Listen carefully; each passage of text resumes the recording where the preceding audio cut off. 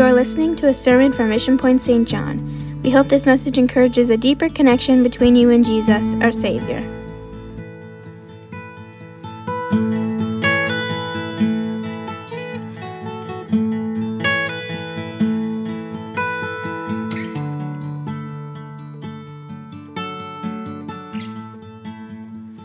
Amen. Amen. I'm going to go into the Word of the Lord this morning. And I want to speak to you today. What would you exchange for your soul? What would you exchange for your soul? The most important question today that you could ever be asked is that question. This is a question that's not easy to point out in our everyday Christian lives.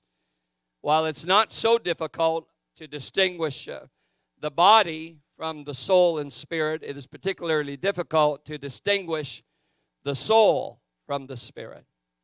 And so what are exactly those differences this morning?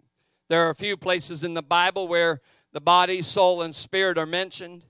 One of those is in 1 Thessalonians 5:23. And it says, now may the Lord of peace himself sanctify you completely, and may your whole spirit and soul and body be kept blameless at the coming of our Lord Jesus Christ. If we delve into that verse, it clearly states that we're composed of three separate parts: the body, the soul, and the spirit. The verse also uses the word "and," which in the original Greek language means to differ from each other. So this is clearly stating that each part of body, soul, and spirit is different, and it plays a different role in each of us. It's easy to distinguish the body as physical. We can do that by using our five senses, the sense of sight and hearing and taste and smell and touch. But the spirit and the soul are much more difficult because they seem similar, but they're actually very different. They have different functions in our lives as Christians. And the Bible clearly states that they can be separated. Hebrews chapter 4, verse 12 says, for the word of God is quick and powerful and sharper than any two-edged sword, piercing even to the dividing asunder of soul and spirit. So the battle for sanctification, which means simply to set apart as sacred or to consecrate, it's won or lost in the soul, which is the mind. That's the part of our life that must be transformed, Paul said, on a daily basis. Do not be conformed to this world, but be ye transformed by the renewing of your mind. So on one side is the battle of our redeemed spirit, and it's directing us to do good. And on the other side is our unredeemed body, and it's always tempting us to do evil. In a spiritually dead person, the spirit is alienated from God because of sin. Doesn't matter who you are. If you're not spiritually alive this morning, your life is alienated from God because of sin. And unless each of us make a choice to change it, that is an eternal condition. And since the spirit is dead, then the soul is then in charge. And so that's where our mind comes into being. So led by his or her intellect, our emotions and will, a person cannot understand spiritual concepts, for they are foreign to them, because if you're spiritually dead, you don't understand the things of the Spirit. And so then our body merely becomes a tool for acting out lust and passions. And humanity this morning is mortal, which means we are death-doomed or Satan-ruled. I can't sugarcoat it for you this morning. That's as simple as it is. If you're spiritually dead this morning, you're on the wrong track. You're on the wrong track. But if a person is spiritually alive this morning, the spirit is back, It's back in fellowship with God because of salvation. The Easter story this morning is that salvation of the death, burial, and resurrection of Jesus Christ. And unless a person makes a choice to change it, there is absolutely nothing in this world that can stop you from being saved if you make a choice to be. And since the Spirit is alive, the soul is not allowed to be in charge. If God is alive in your life, it will help control your mind. There's an ongoing war in this battle of the natural mind and the body to God's Spirit. And that Spirit is now dwelling in a redeemed human body, and there's a continual battle going back and forth. And Paul makes it very clear in Romans. He said the body is offered as a living sacrifice to do the will of God, not allowed to fulfill the lust of the flesh. And now it's subject to the direction of the reborn Spirit in a person's life. And through that middleman, the mind becomes subject to the power and the presence of God. It is the mind that determines the quality of a person's service to God. That's why Christian maturity is so important. And the question has to be asked this morning: what would you exchange for your soul? Would you be willing to give what has cost us very little or nothing this morning in exchange for our soul?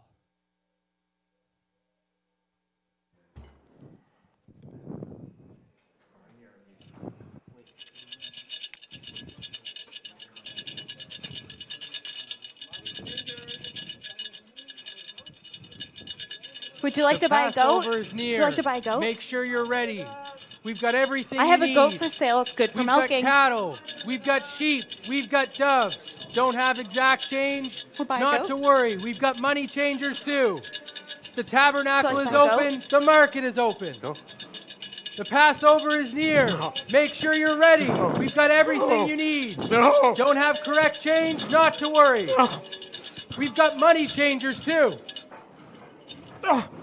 No! No! No! No! Get these animals! Get these animals out! No! No! No! Get them out! Get them out! Get them out! No! No! No! Oh! Get these animals out of my Father's house! The temple is not to be a marketplace!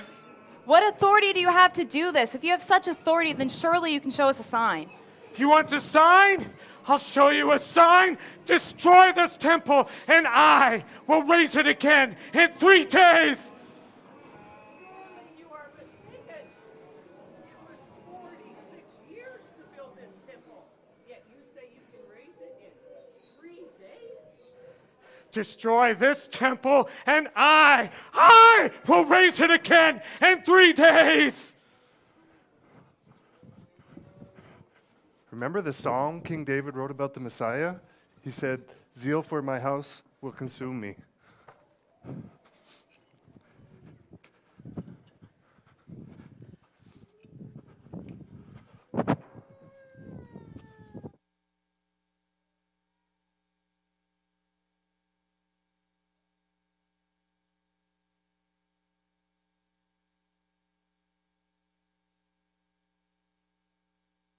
People focus on the issue of buying and selling in the temple that day, and rightfully so.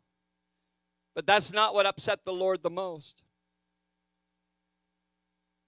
What upset the Lord the most was the fact that each individual was to bring their own sacrifice that they had raised over the past year, to carry it to the temple themselves, and to offer that as an offering to the Lord.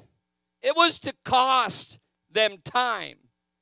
It was to cost them energy, and it was to cost them value. They weren't to offer God something that they had not invested in. The question this morning, what would you be willing to give as an offering unto the Lord? Would it be something that cost us little or something that cost us nothing? When David was repaying for the sin of numbering the people in his conversation with the Lord, he said that he had done foolishly, and God gave him 3 options to pay for his sin. David chose to fall into the hands of a merciful God. And even in that 3rd option, God sent a pestilence, and 70,000 men of Israel died. You can read the story in 2 Samuel 24 and 18. And Gad came that day to David and said unto him, Go up, rear an altar unto the Lord in the threshing floor of Araunah the Jebusite. And David, according to the saying of Gad, went up as the Lord commanded. And Araunah looked and saw the king and his servants coming on toward him. And Araunah went out and bowed himself before the king on his face before the ground. And Araunah said, Wherefore is my lord the king come to his servant? And David said, To buy the threshing floor of thee, to build an altar unto the Lord, that the plague may be stayed from the people. And Araunah said unto David, Let my lord the king take and offer up what seemeth good unto him. Behold, here be oxen for burnt sacrifice, and threshing instruments, and other instruments of the oxen for wood. All these things did Araunah as the king give unto the king. And Araunah said unto the king, The Lord thy God accept thee. I want you to notice what David said. And the king said unto Araunah, Nay, but I will surely buy it of thee at a price. Neither will I offer burnt offerings unto the Lord my God on that which doth cost me nothing. So David bought the threshing floor and the oxen for 50 shekels of silver. The whole point behind the story is David was unwilling because of sin to offer unto God nothing that he had not been invested in. We are in a society in 2020 that the challenge is that you can serve God out of convenience, and you can serve God when it seems like it's just okay to do that, and any other time you don't have to. But I asked you this morning, what would you give in exchange for your soul? The soul, your mind, is the most valuable possession that we own. Secondly, when it comes to your soul, who is Jesus to you? Who is Jesus to you this morning? Ask yourself that question.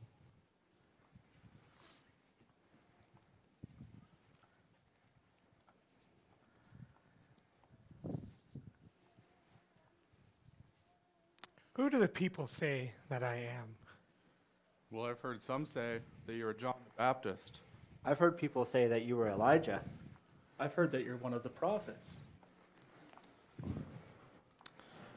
My brethren, what about you all? You have been with me for some time now. You have learned from me. You have watched me as I taught. You have watched me in my ministry. Who do you say that I am? You're the Christ, the one we've been waiting for, the one our forefathers were promised and our parents taught us of. You are the Messiah. You are to tell no one of me. Let's go.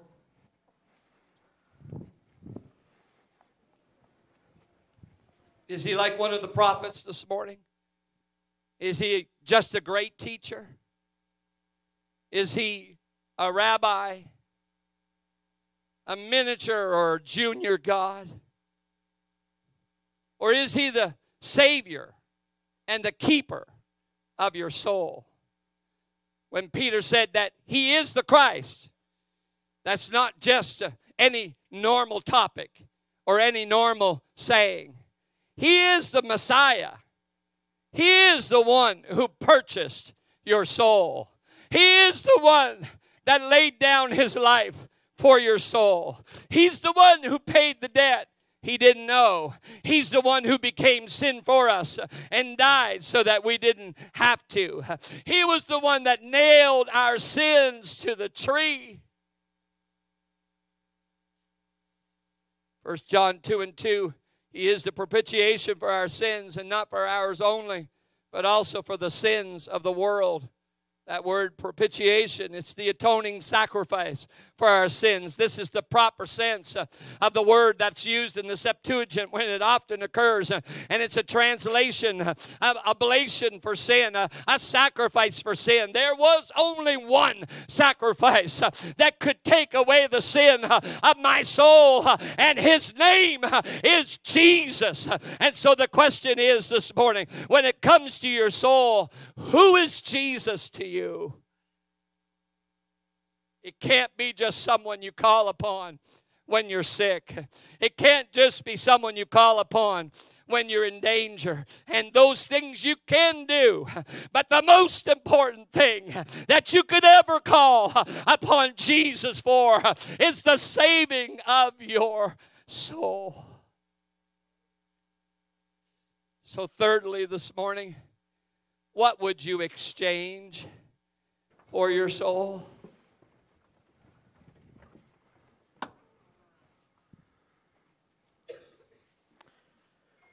There's coming a time, my brethren, that I will suffer greatly. I will be rejected by the world, by even the elders, the chief priests, and the scribes. And when that is not enough, they will put me to death. After my death, unbelievable things will happen. They will believe that they have won and they have defeated me, but I will rise again on the third day. What is this all about? Look at them. They are worried and confused. Why would you do this to us? Get behind thee, Satan, for you are not longing for the things of God, but rather the things of man. These things will come, rest assured, and there is to be no confusion or worry about it. Come, let's go. Peter didn't like hearing about the suffering.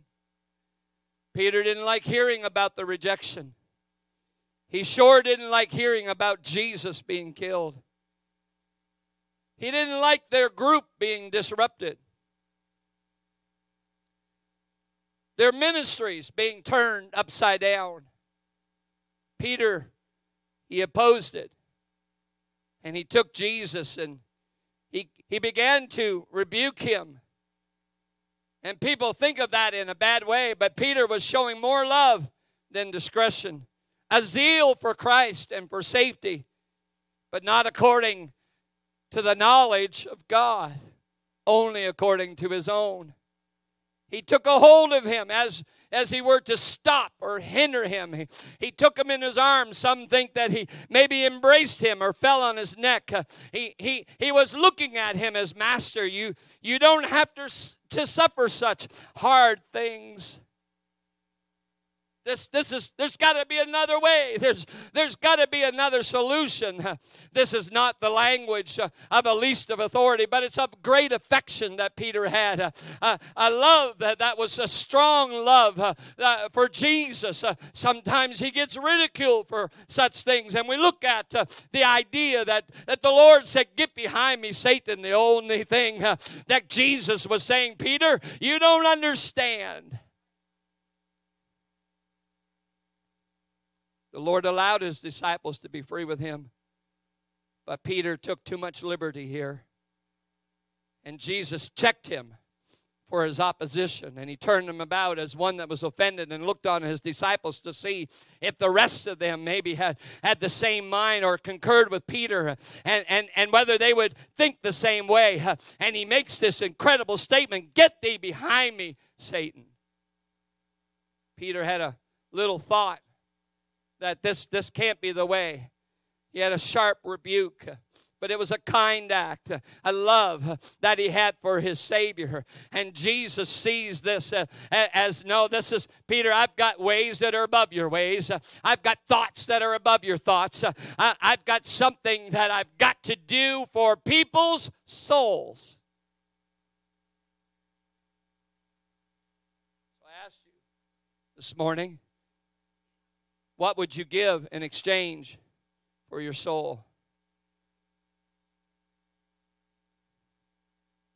It's a very important question. Mark chapter 8, the verses following these last two events, in verse 34, it says, when he had called the people to himself with his disciples also, he said to them, whoever desires to come after me, let him deny himself, take up his cross, and follow me. And whoever desires to save his life will lose it.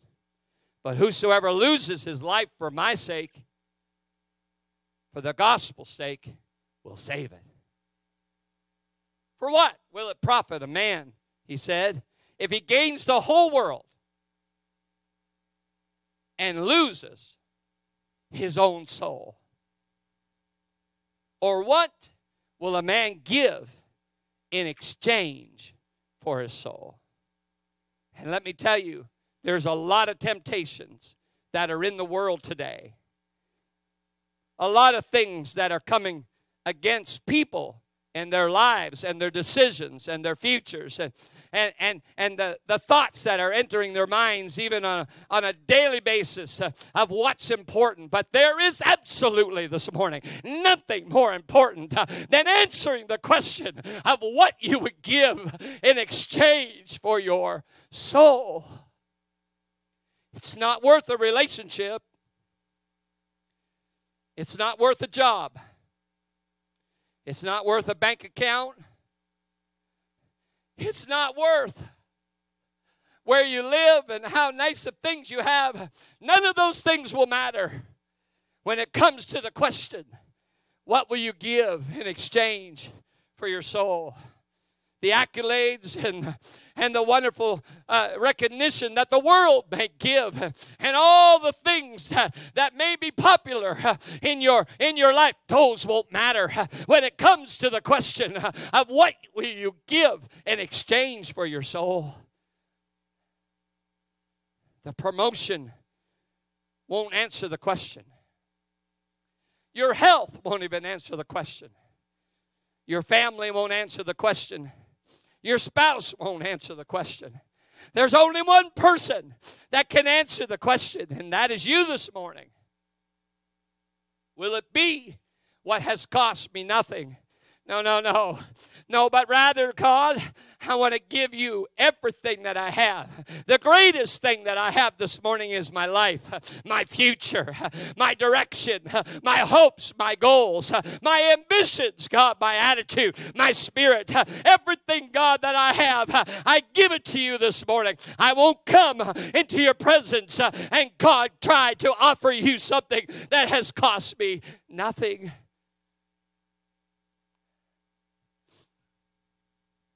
Pastor, you don't know what I've gone through to get where you are.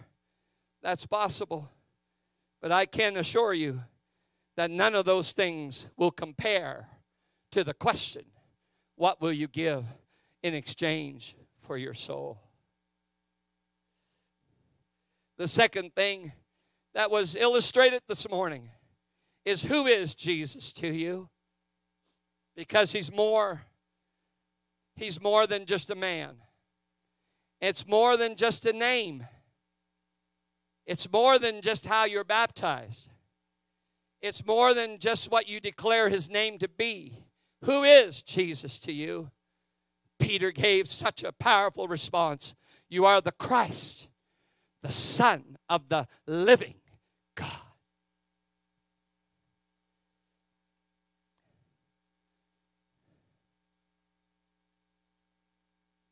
And thirdly, why isn't there another way? Why is it that it has to be this way? Why is it that everyone has to follow, deny, take up the cross to be saved? See, it's not There's no indulgence at the ease of the body. The Bible very clearly says, whosoever will come after me. That's for spiritual cures and people for bodily cures. He said, let them deny themselves. Let them have a life of self-denial, mortification, and contempt for the world. Let them not pretend that everything that is around them is going to get them through, because let me tell you this morning, it will not last. Everything around you that is not of God will come tumbling down. And Jesus just makes it very clear in this last passage, after these two last illustrations. Let them deny themselves, take up their cross, and follow me. In closing, music come. There's 4 conditions. The first condition is you have to embrace Jesus voluntarily. He will not force you to deny yourself, take up your cross, and follow Him. He will not force you. You must voluntarily this morning allow your life to be influenced by the Messiah. The only person that can answer the question, what will you give in exchange for your soul, is you. Only you. Your parents can't force you. Your spouse can't force you. Your friends can't force you. Your relatives can't force you. Your employees, your employer, no one can force you to serve God. You have to make a decision voluntarily to answer the question of what will you give in exchange for your soul.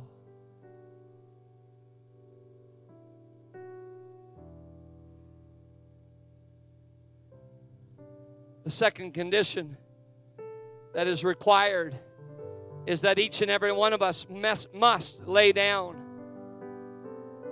everything that is attached to our life and separate ourselves unto Him and allow ourselves to be affected, infected, touched, changed, however you want to put it this morning. You must allow your life to be affected by God, Calvary, the cross, His grace, His mercy, His unending love, His care for you. You've got to lay everything down and say, God, I need to have my life reborn. I need to have my future reborn. I need to be a new creature in you, God.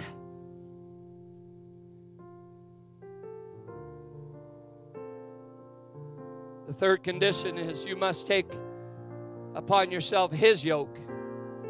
What is that? The Bible says that His yoke is easy and His burden is light. What's so wonderful about Calvary is that He already paid the price so that you could be free. You get to voluntarily decide to lay your life before Him. And He has already taken care of the fee. A sacrifice that has been offered once and for all. He's willing that no one should perish, but that all should come to repentance. I would admonish you this morning, if you are not in the place where you need to be with God today, do not leave this house without making sure that you are right to be able to answer the question, what would you give in exchange for your soul? And the last condition is simply for you to engage, to follow Him. It'll never be based upon how good you are. It'll never be based upon how smart you are. It'll never be based upon how wealthy you are. It'll never be based upon male or female, language, color, or creed. It'll never be based upon any of those things. It's only based upon one thing, and that is if you're willing to follow Him. That's it. God, I don't have a lot to offer, but I voluntarily come this morning, and I lay myself down before you. I accept the free offer, God, of Calvary this morning, so I can follow you. I've asked myself the question that I'm asking you this morning, and I have no problem answering the question for me. It's not based upon being a pastor. It's not based upon being a minister. It's not based upon being brought up in a Christian home. It's not based upon being filled with the Holy Ghost. It's not based upon any of those things. I refuse to give anything in exchange for my soul. There is nothing that is more valuable this morning than your soul. Thank you for joining us today. If you want more information, connect with us on our website at missionpoint.ca. God bless you.